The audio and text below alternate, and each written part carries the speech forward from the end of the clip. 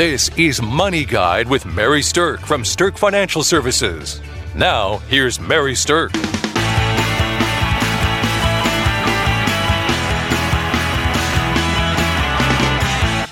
Welcome to Money Guide with Mary Stirk, and today we're talking about something called the Great Resignation and how that might affect your career plans, but also could potentially trigger an early retirement for you. So, what does that mean, this Great Resignation? Well, the Great Resignation was a term that was recently coined by a gentleman named Anthony Klotz, and he's a Texas A&M University Associate Management Professor, and he was talking about this on Bloomberg Business Week, and the phrase really has kind of taken off, and there's lots of articles about the Great Resignation out there right now. Basically, what he's saying is that when they're studying trends across the United States, they're predicting that people who decided not to retire or resign from their jobs before the pandemic due to so much economic uncertainty are really getting ready to pull that trigger and quit their jobs. And on top of that, the Wall Street Journal has reported that more U.S. workers are quitting their jobs right now than at any time in the last 20 years. So what's that all about? What does that mean and why is that happening? Well, there has been some studies that have been done, and one of them that I think is kind of interesting is that even before the pandemic, 66% of employees, according to a Microsoft study, were disengaged at work and likely to be unhappy in their careers. 66%, that's a huge number. So I guess it's pretty understandable why people might not want to jump right back into that lifestyle when they have potentially had a break or a big change in the way that lifestyle has looked in the last year and a half. So while some people might want to quit their jobs for something better, only a small percentage of people are really actually courageous enough to do that and to take that big leap. Another study by Microsoft found that 41% of the global workforce, so not just United States, but global, would consider leaving their employer in the next year. So, why is there so much discontent out there in the world in terms of jobs, careers, and potential retirement planning? Well, the Great Resignation is really propelled by about 3 different forces. The first one is changing generations. So we're seeing people who are aging out of the workforce, and we're seeing the next generation come up into the workforce. There are very, very different viewpoints about work and work ethic between the generation that's leaving the workforce and the generation that's coming into the workforce.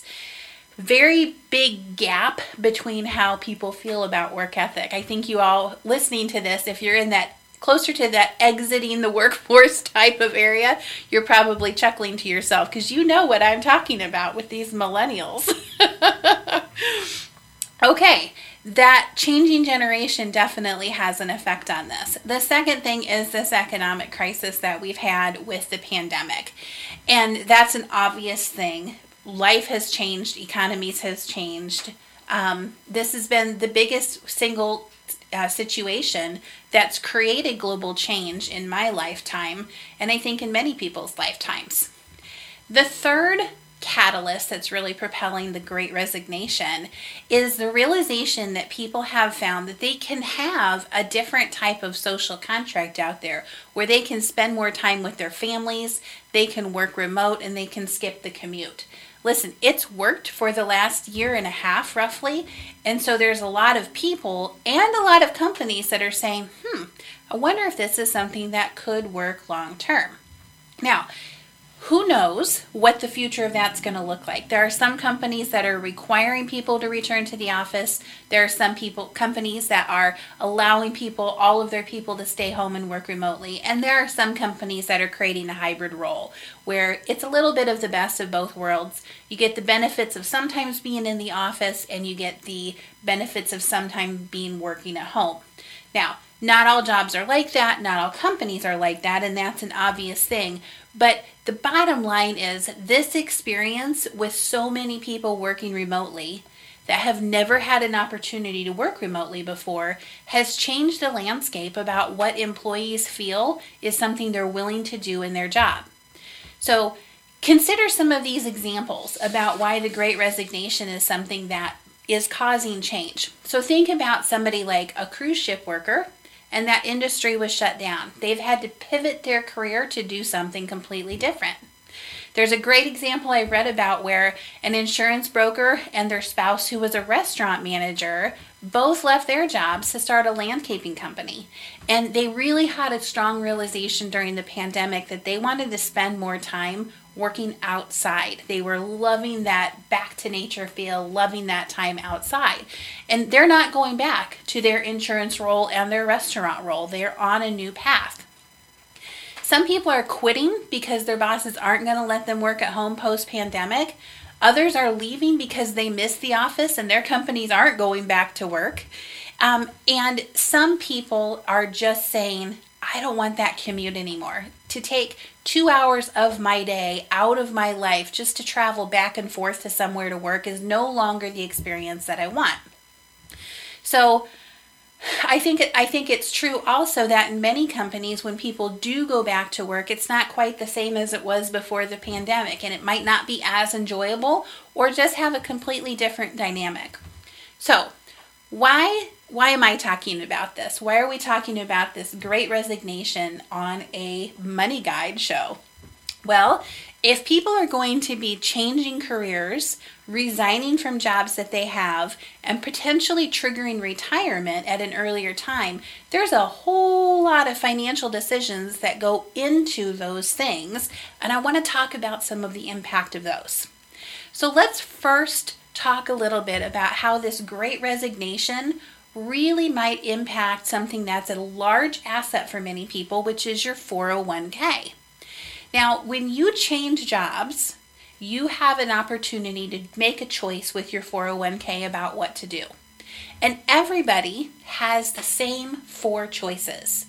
These 4 choices are that you can leave it where it is if it's a large enough balance, meaning over $5,000. You can roll it to your new employer's plan if they offer one. You can roll it to an IRA. And you can cash it out and pay any taxes or early penalties if it's applicable to you. So those are the 4 options. Now, each of those options really does have pro and cons to them. There is no one option that is absolutely right for every single person. And so each person, each individual has to make a decision based on what's the best for their personal situation. If you don't know what the best option is, that's where you might want to get a financial advisor involved. But the bottom line is that everything has pros and cons to it, and you really have to understand the impact of your decision in order to make a good one. Education about your 401k options is really paramount when you're trying to figure out what to do in this Great Resignation career change. For some people, you might have a 401k from a couple jobs ago still floating around out there, and now you might be pondering to change again, and you'll have multiple 401ks out there. Is that the right strategy for you? I don't know, but again, it's an individual decision. So let's talk a little bit about some of the pros and cons. Now, this is not an exhaustive list, but some of the pros and cons associated with those different options. All right. If you're going to leave your money with your current employer plan, generally speaking, most company plans allow you to do that if you have at least $5,000 in the plan. A lot of them have provisions that if you have less than $1,000, they can cash you out. So be aware that that's a possibility. Some of them have provisions if it's between $1,000 and $5,000 that they can push you to an IRA within their plan, and so that they don't continue to have the fiduciary liability for your account as part of the plan. But if it's over $5,000, you may be able to leave your money with that employer plan. So the question is, should you? Now, one of the benefits of an employer plan and leaving it there is it's easy. You don't actually have to do anything. So this for sure is the path of least resistance. But is the path of least resistance really the best financial decision? Maybe or maybe not. Again, it bears some evaluation. What you want to decide when you're looking at do you leave your money in your current plan or do you roll it out has to do with the choices available in the plan, the expenses within the plan, and if there are any other benefits that may or may not be effective for you when it comes to your 401k plan. One of the cons of a 401k plan is usually there's a limited number of choices. And so if those limited number of choices are great options, fantastic. You don't really necessarily have an issue. But if within the limited number of choices, there's not a significant number of really good investment options, that may push you to think about doing something differently. Now, 401k plans have internal expenses within them, and so you do have to evaluate, does it make sense to leave it there and continue to subsidize a prior employer plan with their expense loads with your money, or does it make sense to do something different with it? So, lots of things to consider there. The next thing is in terms of rolling it to a new employer plan. Sometimes you're allowed to do that. Sometimes your new employer doesn't have one. So that option may or may not actually be available for you. It's something to dig into, something to look at, and to see if it's an option. And then really you have to look at the same two things that I just said about what are the investment choices and what are the expenses. Does it make sense to take money that's already yours and roll it into your new employer plan and subsidize their plan's expense loads? So you do want to be looking at those factors for both of those options. And the fourth option I talked about was cashing it out, and cashing it out can have taxes due. Now, some of your money may be pre-tax, it would have taxes due. Some of your money may be post-tax, might be Roth 401k money, and you may not realize all of the tax benefits of that if you cash it out at too young of an age. So you have to be aware of the tax implications of it. But there's also something called a premature penalty. So your retirement money is designed to be left alone until you're 59 and a half. When you are 59 and a half, you can take that money out and pay taxes, but no 10% premature distribution penalty. So you have to take into account your age. If you're changing jobs and you're young and you cash it out, you're not going to only have taxes, but you're going to have that 10% penalty. And boy, that can eat up close to half of your actual 401k if you're in a high tax bracket. So be really aware of how those two things impact you. The last option is to roll it to an IRA. And for rolling it to an IRA, that may be a good option for you if you're looking for a potentially expanded array of investment vehicles. However, individual investments may carry a higher expense load than what your 401k does. So again, you're back to what are the investment choices and what are the expenses within it. What makes the most sense for you? So, lots of complexity in that decision, and that's why it really might be important for you to talk to an advisor if you're faced with that decision.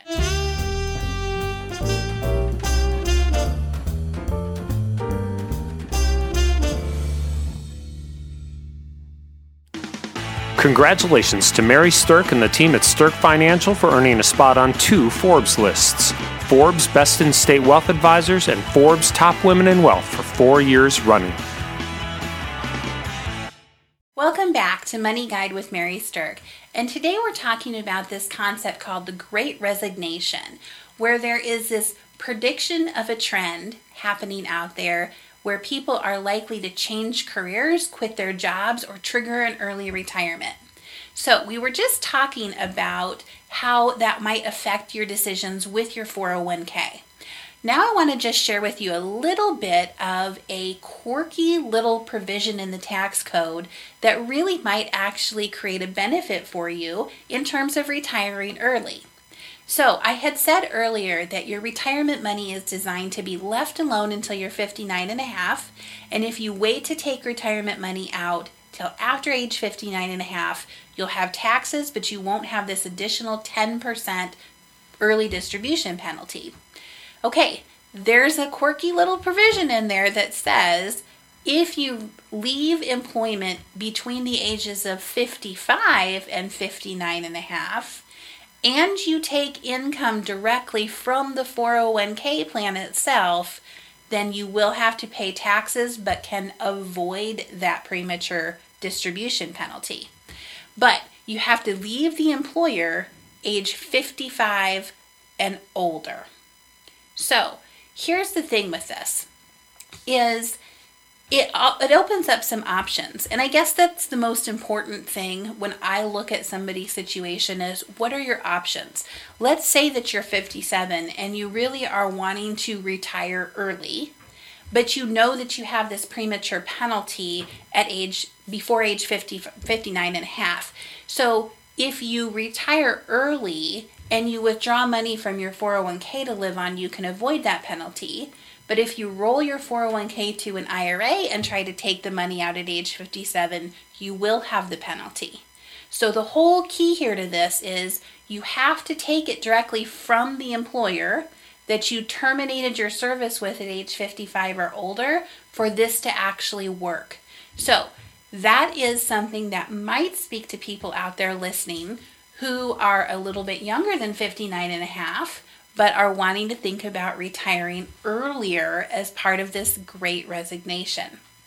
Okay, what are the other things that you should be thinking about if you're planning on retiring early, or you're deciding, you know what, this pandemic's over, life is too short, I'm going to pull this retirement trigger, I'm doing it now, I don't want to go back to work, I don't want to have another 2-hour commute in my day, I'm done.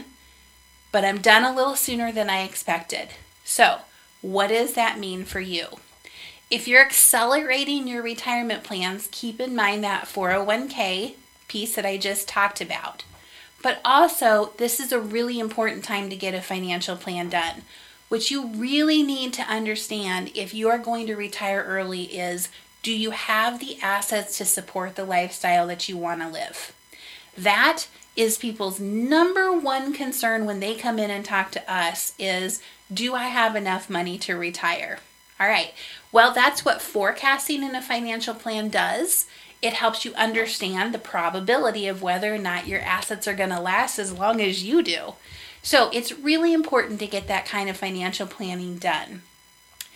Another thing that you might want to consider is whether or not it makes sense to consolidate some accounts. So usually by the time somebody gets to our office, they have multiple accounts scattered around that they've built wealth in throughout their lives.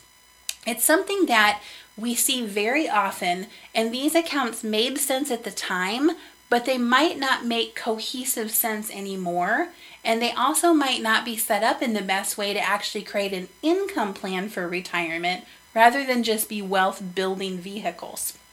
There is a very, very different art to creating income from your retirement assets in an effective way versus just building and growing wealth. Different skill set from an advisor standpoint.